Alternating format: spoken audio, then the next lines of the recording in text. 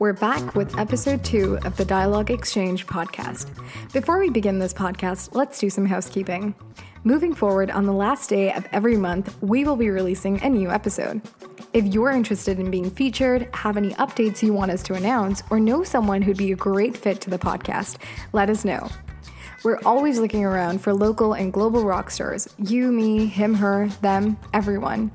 You can email us on info@thedialogueexchange.com. or send us a message through one of our social pages. Just search TDX Xchange. You can also message us with any feedback or ideas or suggestions. We're more than open to this. All right, so in our first episode, we promised, among other things, that we'd bring you tips, tricks, and insights on building impact-driven companies. With that in mind, we're starting a new segment called Founder Talk. On Founder Talk, we talk about all things entrepreneurship, and this is our first episode of Founder Talk. On today's episode, I'm catching up with 3 of my good friends and local entrepreneurs in the city of Waterloo in Ontario.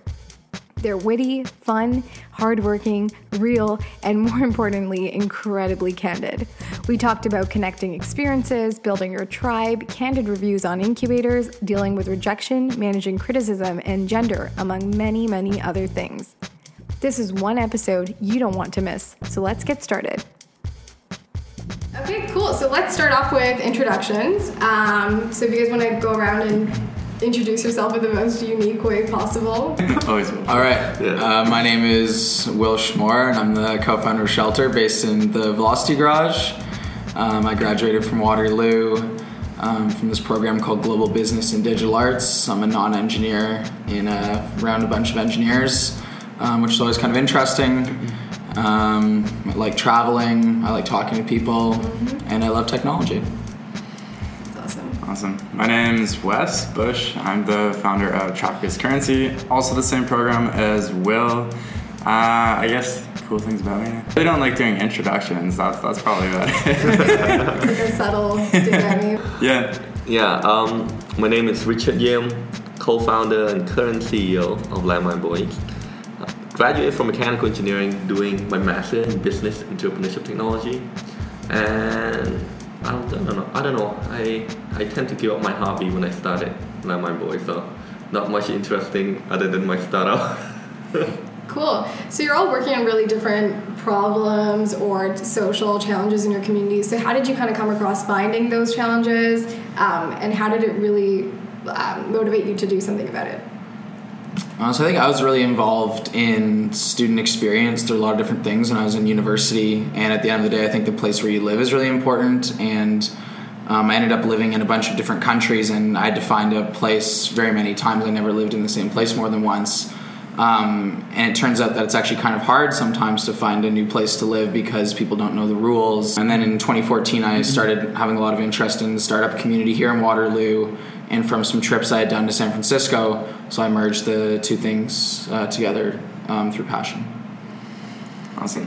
For myself, it's been pretty organic, I guess. So I got into digital marketing about 5 years ago, basically helping my parents with their real estate business and just kind of looking at pay-per-click and all these other marketing channels that you could really just build a business off of. If you get people that are interested in your business, you can really just hire the right staff and build it from there. And so it kind of got my gears shifting in my brain, and then I was like, I'm just gonna learn as much as I can about this. And so I've been working in tech software as a service for about 2 years now, whether it's been at Xonify, which is an e-learning platform, or Vidyard, which is basically a video platform for business. And what really kind of bothered me is all these channels that I was paying for different advertisements or different mediums. You have tons of analytics. You can see really what's working, what's not. But then it got to the whole point of, when it comes to changing things on your website, really understanding the impact of search and how people find you, it was just guesswork. And so that's really what kind of got me into this. It's more of like a fun problem where I'm just like, this frustrates me. And so kind of followed my little anger in that, and that's kind of how I've wound up here. It's just really just trying to take that guesswork out of search engine optimization. For me, I was born into the problem. I was born and raised in Cambodia, so it's easy to see the landmine problem. I mean, Cambodia is still one of the major countries that still have a really big problem with landmines. You can see the effects all over the countries, even now, even on my last trip to Cambodia. So it's not a big jump to kind of wanting to solve something that you see such a big problem already in your countries. So when I moved to Canada, when I have an opportunity to learn skills to solve it, it seemed like a perfect time to do it.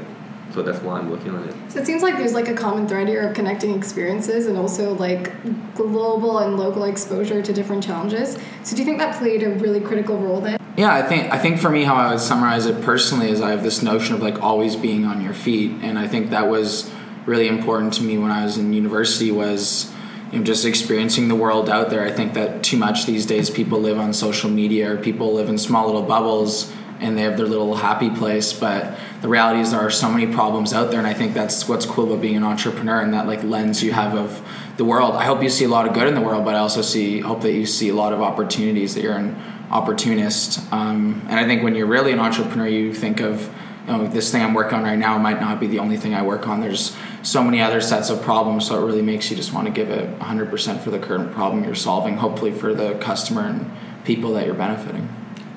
Yeah, I think experiences have like a huge play in whatever you decide to do, because I know, at least for myself, like the first little business I had was when I was 11 and running my own landscaping thing, and I kind of happened just because I'm good at lawn mowing. To build a business out of that. But I know all throughout, like I guess the first couple of years of university, I was really just focused on how to build a company, and that was the wrong approach. I realize now, whereas, okay, find a problem that you actually enjoy solving. And so I know I kind of stumbled upon this one. I'm like, well, like this sucks. And like, how could I fix something like this? Because it's not just frustrating me, it's frustrating a lot of other people. So yeah, I think Wes definitely hit it on right in the nails. If you never experienced the problem yourself, it's very hard to get passionate and work on the problem days in and days out and pouring tons of hours into it. And I mean, startup is not always fun. There's going to be a lot of grind work, and so if you're not passionate about something, it's very hard to do your startup and to put 100% into it every day. Yeah, like sweat equity. That's the exactly every startup, and you got to be working for something you love. Okay, so in terms of the support that you get in the region and in Waterloo in particular, because we have so many incubators and accelerators and resources that we can reach out to, how do you sort of pick and choose, and what are some flaws you're seeing? Flaws in the ecosystem. A lot of overlapping. Yeah, right. Definitely. Yeah. Overlapping in what sense? Overlapping in service, overlapping mentorship, and just event experience. I mean, for starting off, I think it's perfect. For starting off, you want to try to access as many incubators as possible to get access to advisors so they could open more doors for you. Right. But for every incubator, you got to ask yourself too, like, what can you offer the incubators themselves? Right. Because a lot of the time, they do look for certain startups to kind of bring the incubator to the next stage, or do something with your startups too. And so you got to keep that in mind. But after a while, after you've been in the system for a couple of years, some incubator definitely not the right step for you to be in. I mean, even some of the good names if you inside them and they don't offer you much, right? It's sometimes you kind of allure to the fact that, oh, I'm in this great incubator, 100%. I want to be in it, right? Yeah. It's like the name recognition. But so for us, at one point we just say, you know what, we're gonna just quit. We're gonna just stop, or we just going to tell them that we're not getting anything out of them that much, because at a certain point your times will be splitting just updating your advisor.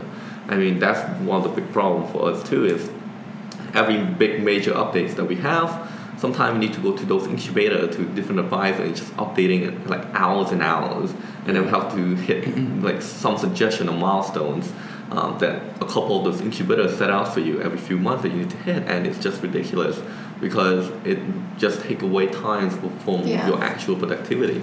I think like in this part of the world too, in this particular community, there's so much opportunity that you can almost afford to be kind of picky and choosy about what you choose to go with. And yeah, it's also about, like you said, finding the right fit. When we've joined tech accelerators in the past, there's often that pressure of adapting or pivoting, and then you find that one day when you look back, you're just a completely different solution to what you had started off with. And I think it's important to like pivot your strategy a bit and to figure out like adapt to the industry or to the social problem or landscape, but you should always like retain the core.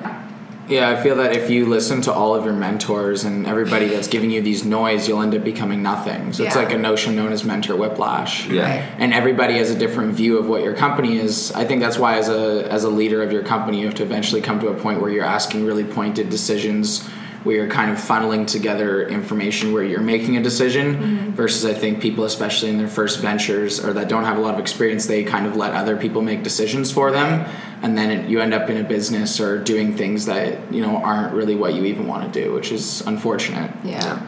I can't really say much since I just got into one this week. So what are you? But why'd you make that decision then? Yeah. Why? Definitely for the support. Or like, why did you choose that particular accelerator center? Yeah, that's a good question. So, for those that don't know, I'm in the Accelerator Center at the Waterloo campus, and then there's also Communitech, there's Velocity, there's a bunch actually just within the Waterloo region. So I guess part of the reason I chose this one is because just looking at some of the graduating companies is just get a better idea of like, okay, those are some of the people that have had success with this program. So that's really where I should focus. And so if you look at the Accelerator Center, they have a lot of high-tech software as a service companies that have done really, really well.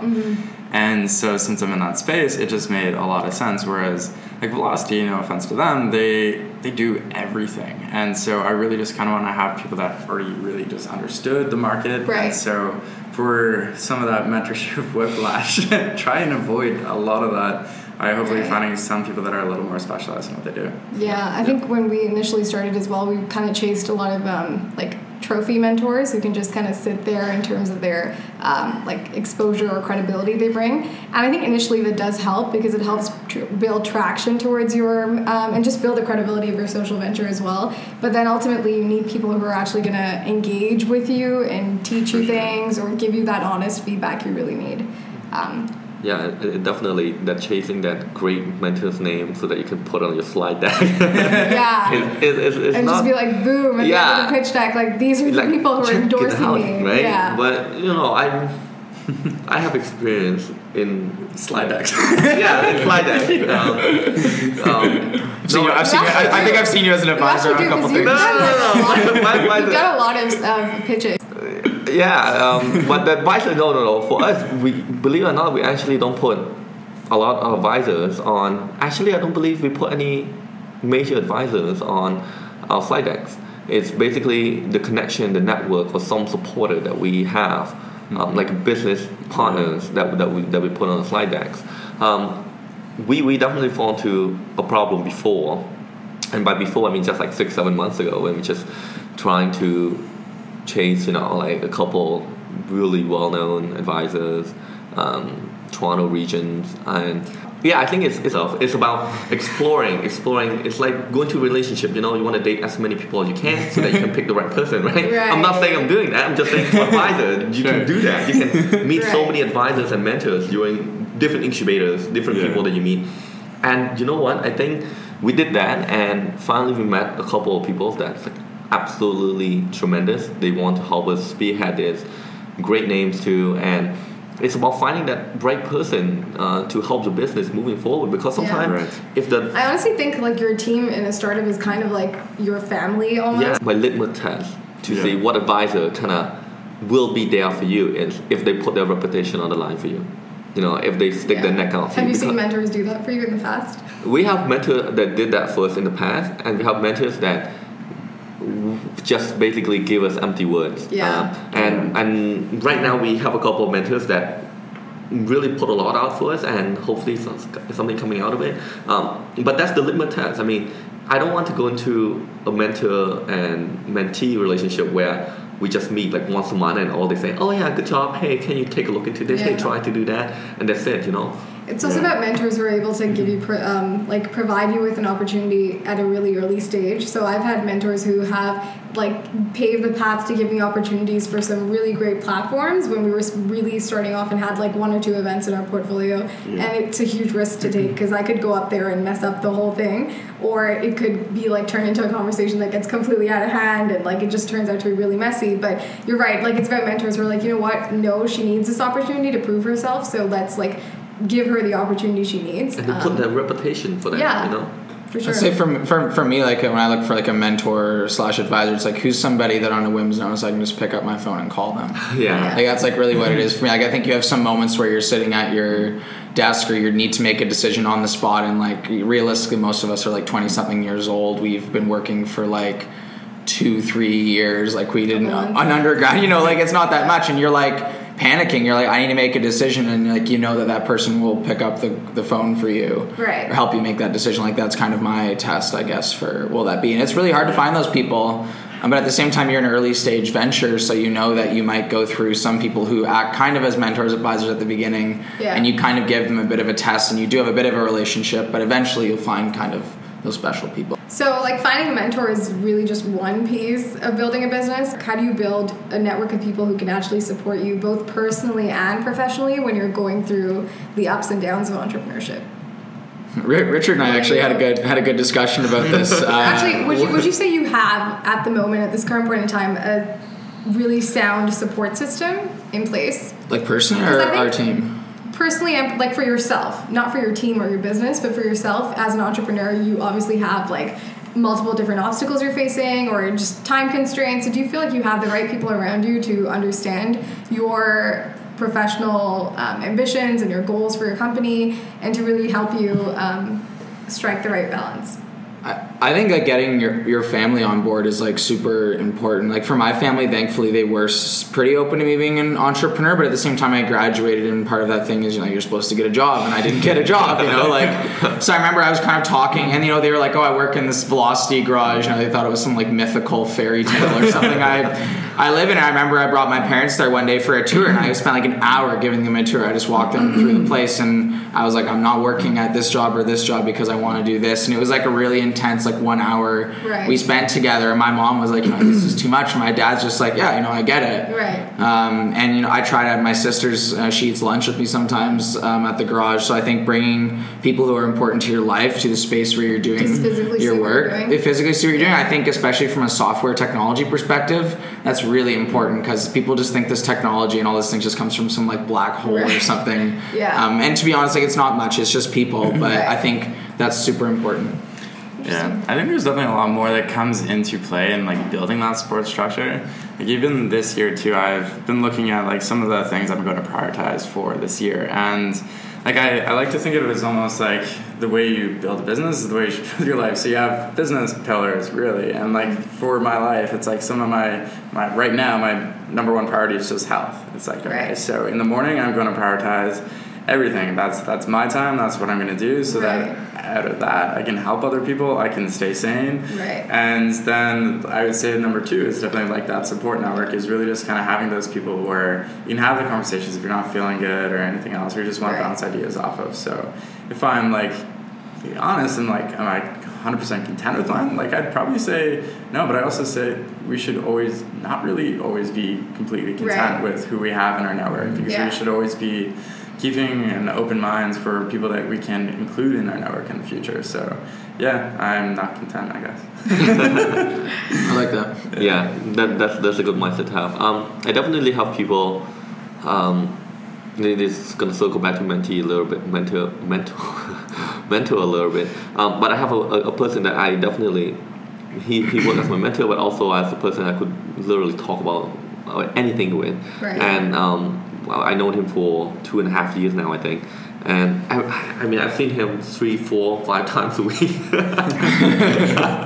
I spend like so much. I probably spend more time with him than a lot of other people. But outside of him, outside of other advisors, like professional life, I think personally, in your personal life, it's good to surround people with similar goal and ambition. I mean, and then just like pushing each other to go further, to go like work harder in your business. And in this community, it's not hard to find those group of people to kind of like work out with, and like those people like really fun too. It's not just all about work, Yeah. How do you guys deal with disagreements with your co-founder or with anyone in your team for that matter? Yeah. Do you find that there's like a bit of a like, are you scared to go past that boundary where you have to kind of really strongly challenge them on something? I don't think it's a problem that people have different opinions on how to do things. For us, we have one very simple rules. I'm mainly heading the business side, and he mainly doing the technology side. So we could discuss and debate, but at the end of the day, if it fall under either business, then I would make the last call, and if it fall under technology, he will make the last call, and then we trust each other that this is the best decision. And you're a team of 2, right? Right now, we're a team of 2. Yeah. Okay. So our co-founder come and goes, but the co-founder that stick with me, I met him since first year as well. Great guy, very smart.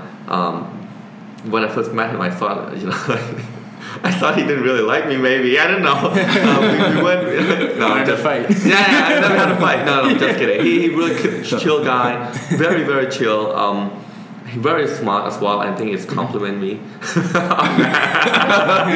say the same thing sometimes. I love walking encyclopedias. Yeah. No, he's a great guy, and I mean, we just have to trust each other. I think trust is such a huge component to both of us. I trust him that he looking out for the best of the company, and he trusts me that I'm making the best decision, because sometimes some of the decision is very scary at the time to take, and you don't know where it's going to be headed, but if you have trust, you kind of make it through a lot of the problems. And I think you need to have trust, especially when you're. I think so. All of us are a team of 2 right now. I've been watching a bunch of videos from Berkshire Hathaway, so from like Charlie Munger and things. And if you read about how their organization operates, it's what they call like a web of trust. Right. And I think if you start that at the beginning with 2 people, hopefully your 100%. Company grows that. So in terms of rejection, what would you say is one of your core rejections that you have? About startup or about girlfriends? It can be anything. Like you can extend this to general life too. Like it doesn't have to be solely like startup focused. Like one particular rejection that has really stood out to you or molded your future. Yeah, so I mean, like, so 2016 was like a really, really hard year for me because I actually didn't really think I was going to do a startup. I wanted to just get a sick job as a user experience designer somewhere, or as a product manager. That's like was my like only goal, and I applied to like 1,000 jobs. I did interviews at most of the big 5 technology companies and didn't get any job offers. And I was kind of like, oh, like that sucks. So then I started doing Shelter and and then I ended up working on Shelter. And then I remember one day, like I was working on a really big partnership with one of the I guess holdings companies / property management companies in town that's all over Ontario, and we'd been working on this for like 2 weeks, and then it came back as a no, just like all of a sudden. I was like, whoa, like what is this? Like I just couldn't believe it, and like it struck me, like I like couldn't get out of bed in the morning. Like my co-founder came over and he like brought me a burrito and we just like watched TV for the day because I was like, wow, like this is rough. So that was probably like my hardest moment. I think you can deal with a lot of rejection, but there's some days that it just hits you all of a sudden, and then you have to like figure out like what the fuck happened. Basically, is what you have to it's like a deal gradual with. build up. Yeah, that's why you have to kind of constantly always be evaluating yourself, and that's why like mental health in startup scene is like super important as well. Yeah, you gotta take care of yourself, especially on some of the things that you expect to come through and it didn't. Yeah, because the startups are based off of false hope at the end of the day. Like that's the only thing that drives you. That's true. Yeah. We're all just staring at Wes, tell us about rejection. Yeah, it's like, I don't know, I've been thinking a lot about this year. My theme for 2017 is actually rejection. Right. And it's getting better at handling it. And I think even just through hearing like Will stories since we're close, keep in touch. And it's like, dealing with that, I know I'm going to have to go through that exact same thing. Maybe not exactly the same, but pretty close. I don't wish it upon anybody, but I'm just preparing. I think it's hard though to strike the balance between having a somewhat decent personal life and a professional life. If you're like hyper ambitious, what's your general statement? We've been talking a lot about this, about like the integration of both. of like professional, like them being the same. Oh We were yeah, talking about that I don't think there's Work-life anything such as integration, you work-life mean? balance. Yeah. It's really just like, especially in startups, it's something you care about a lot, and a lot of us have struggled with this problem. So it's like our work is also our life, and so being okay with that, and being okay with like, okay, yes, maybe like relationships you can't prioritize as much as some of these other things. So finding whatever balance makes you happy, I think, is really important. I agree, and so if you find yourself after a couple months where you're not happy, like I know when I was working at a job, it was like I just wasn't feeling it for like the last like probably 3 months, and so yeah, being able to really just kind of give yourself opportunities to find other things that really do kind of bring back balance. So for me, some of those things would be like meditation or something like that, where it's like that's one of the ways where I've been able to really bring a lot more balance to my life, where it's like just able to focus more. So yeah. True. Yeah. I think Wes hit all the main point already. The second time you're saying that. No. This is just like Richard's go-to. No. I Clearly you have something to say. So I won't be baited into answering the personal life question in this one. But talk about rejection, I can talk about that. I think when we first started, we have a lot of rejection. Yeah. And the first few is like the hardest to take, you know. Yeah. You prep for that, and then obviously in like nowadays you don't really get hit as hard as much when you get rejected. I kind of look at my co-founder like rejection immunity. You kind of just like let's move on, like especially some of the stuff that we apply to nowadays. See, that's why I think for some of the stuff that hit you hard, Will, is because you were it's almost like a step in your path to success, and then when that falls through, you feel empty, you feel like fuck, like what should I do? For us, I mean, that could happen as well, where some of the things that we're hoping to get and it falls through, then we will feel like that. But some of the rejection that we have now is something just on the sideline that would be nice to have, but doesn't really impact us that much, and so we kind of like brush it off most of the time. I think for me, more than rejection, it's like handling criticism. Like I think with the nature of the work I'm doing, it's very, very prone to criticism, and I think when you just put so much of yourself into the work you're doing, and it's not always received well by because you're dealing with such a vast audience, and they're so different from one another. So when one person doesn't resonate with it, and then you get that criticism, it's really just like I remember after a mental health dialogue, it really clicked with some people, and for others it was just a little too hefty, or they were just their communication style around the topic was different. And I remember receiving my first piece of criticism from that event, and it broke me down. Like I was literally, took me a week to recover from one piece of criticism because I was so emotionally tied to the topic, and then I put so much effort in. Like I know how hard it was to pull off that event. We were incredibly understaffed in terms of volunteers. I also had a really busy week at work because I do work full-time outside of my social ventures, so I knew that I was like on the little fine line at the edge of a cliff, essentially. Like that was the last step for me. So when you get that criticism, it's like, oh my god. And that's the issue I think innately with like, not the issue, but a challenge you need to face with social ventures in particular, because even though you are like working for the greater good, you're going to be criticized. Like it's just human nature. Not everyone is going to like everything, but it's like when you're like thinking about the well-being of your community and it's not like always received well, you sometimes have those moments where you're like, oh, like who am I doing this for? Or like, why am I doing this? And that's like the most difficult thing to deal with. I definitely feel that. Sometimes you gotta step back and untie yourself to the product. And just like that separation is so that separation is huge. And I mean, I totally understand what you mean, because in my field work too, sometimes I feel like, man, they definitely do not want me to work in this field at all, you know, like, something like, And you know what, I think it also, like, you have to sometimes be really brave to work on social, like, certain things, like, whether it's, like, a social challenge or something you're seeing in the community that you want to, like, I think entrepreneurship is a lot about courage and guts to actually do something ground up about it. I think it's because perception of positive change is, like, what you think is a positive change, other people don't. Like, I guess I see that a lot with the work I did. Like, we moved our first student into his residence, and just, you know, as a bit of a thing, or his off-campus residence, and the thing we did is we like literally moved his stuff, like my co-founder and I, with our car to do it just as a nice gesture. But the people at the office, they felt like threatened by that, and we're like, no, we're just like trying to help out. And it's kind of weird how this feedback you get sometimes really just creates these like conflicts in your mind. A good way to evaluate your business, I think, but tough to take. So do you think sometimes. that the entrepreneurial ecosystem is quite competitive in nature? So I think we should get a little bit controversial here. Go for it. I kind of disagree with a lot of what I'm seeing with like the female initiative things that are going on in town here. Because when I talk to people who aren't female entrepreneurs, they feel that they can only do fierce founders, or they feel that there's this a lot of what's happening in this community from the startup ecosystem. Not even females. It's the sense of false competition, which is really empowering. Like at the end of the day, most things funding everything in this region are like government grants, whether it's Canadian Digital Media Network, the government directly. I think just adding female to a boot, and I'm saying this as a woman myself, doesn't make it inclusive by any means. Like it's more about within that boot camp itself, like there's still the same challenges that exist. By making it female like only, you still have like a network. You can't isolate like one huge group of the community and make them work with one another. You're still dealing with the same like social groups or connections. So it's about integrating gender into like our day-to-day life. And like at the end of the day, you can't divide and conquer. It needs to be integration, in my opinion. True. Yeah, segregation is not going to really help. Yes, it's great because you're getting more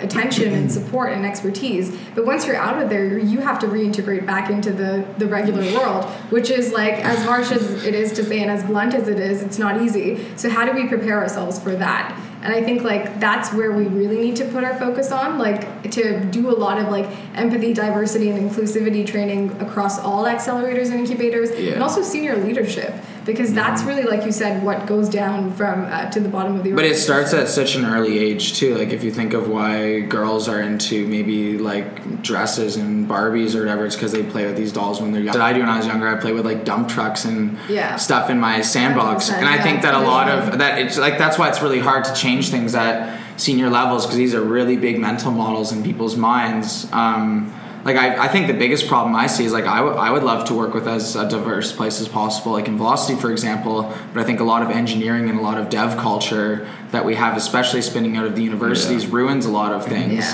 And I think that is actually also started by other things too. The bro-y culture too. I can like really speak to the fact that there is like an inherent like bro culture. Like it's all the hoodies and sweatpants, and sometimes people just don't fit into that norm. Like I can never go to work with a hoodie and just like track pants and be okay, because that's not me. Like You're that's wearing not one though. No, that is not true. But video like, podcast. I think that there's no like camera here for anyways. But I'm saying like it's sometimes you just don't fit into that mold, and so when you don't, it's pretty damn uncomfortable, because you're just like there doing you, and you stand out like a sore thumb. And it's like I think like half of it is building that inclusive culture, like in terms of what you value as an organization or an industry, is really important. Yeah, I totally agree with that. But like, how are you going to build that inclusive culture?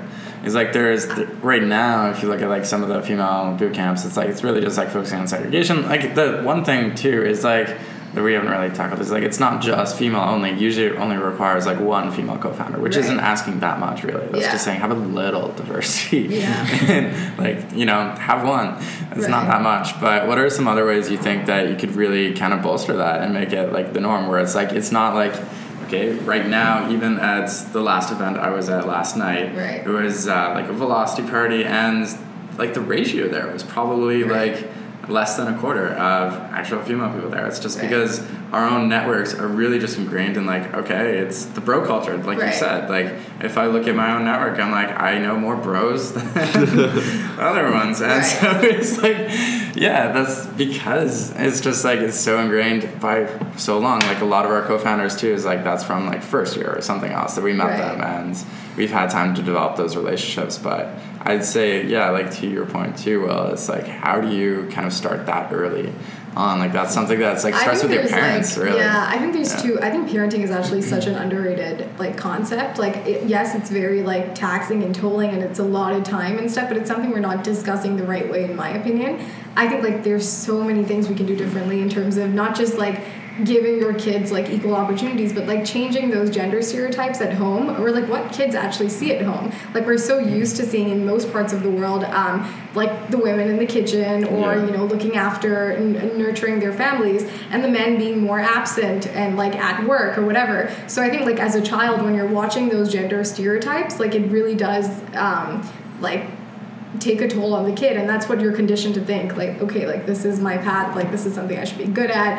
And there's a lot of downward reinforcement too, like if you don't fit into a particular it's not a very nice environment to be in. Like I tell people sometimes, it's like, what would be a kind of cool thing? I'd love to be a stay-at-home dad. Some people look at me and they're like, oh, that's like weird to say. It's like, no, I could like do freelance design and just stay at home. So it goes both ways. And it's about really like, yes, I understand there's more room for equity than equality in the sense that you can't just give the equal amount of support to men and women, because there is a space for more support and resources that need to be there.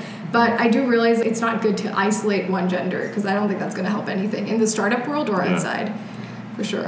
Equity, not equality. Let's talk about the side hustle. So at some point in your careers, I'm pretty sure you guys were balancing, whether it's with school or work or whatever. How do you define the side hustle and how do you do it? $1 million question. So my side hustle, I think, I've always been a bit of an entrepreneur. Like I sold zucchinis when I was like 5 years old from my like wagon, and then I cut grass for neighbors, and like I like worked on a farm when I was like 14 years old. So like working was always a natural thing for me. And but I started this thing called Wilshmore Projects after my first year of university, because I wanted to get a job doing things that I liked. But unfortunately, I also needed to make money, so like mowing a lawn became part of my company, doing graphic design, doing photography, and I kind of continued that throughout university. So while I was studying full-time, and I always just did that for random project, because our program and just my personal interests, you can do graphic design, you can do a lot of different skills. So I said, anything I can do, I'm going to amalgamate into this freelancing thing that I still do to this day. And I think it teaches you really good discipline, because like I need to go to school, I need to pass my grades, but I also want to pursue my passions. And then I think the goal always is to make your like passions your full-time thing. But at the end of the day, you have to also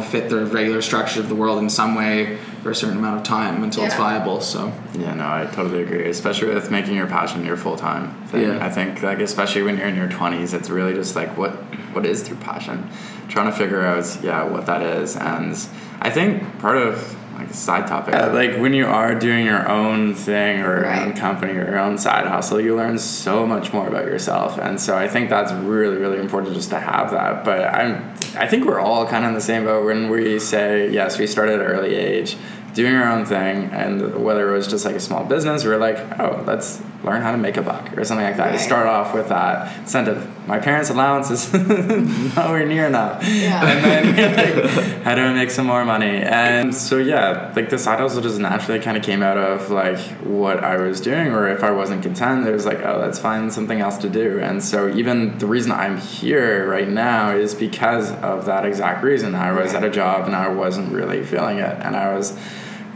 struggling with this one problem, and I was like, let's actually just focus on this right now. So in September, I started doing it basically an hour a night.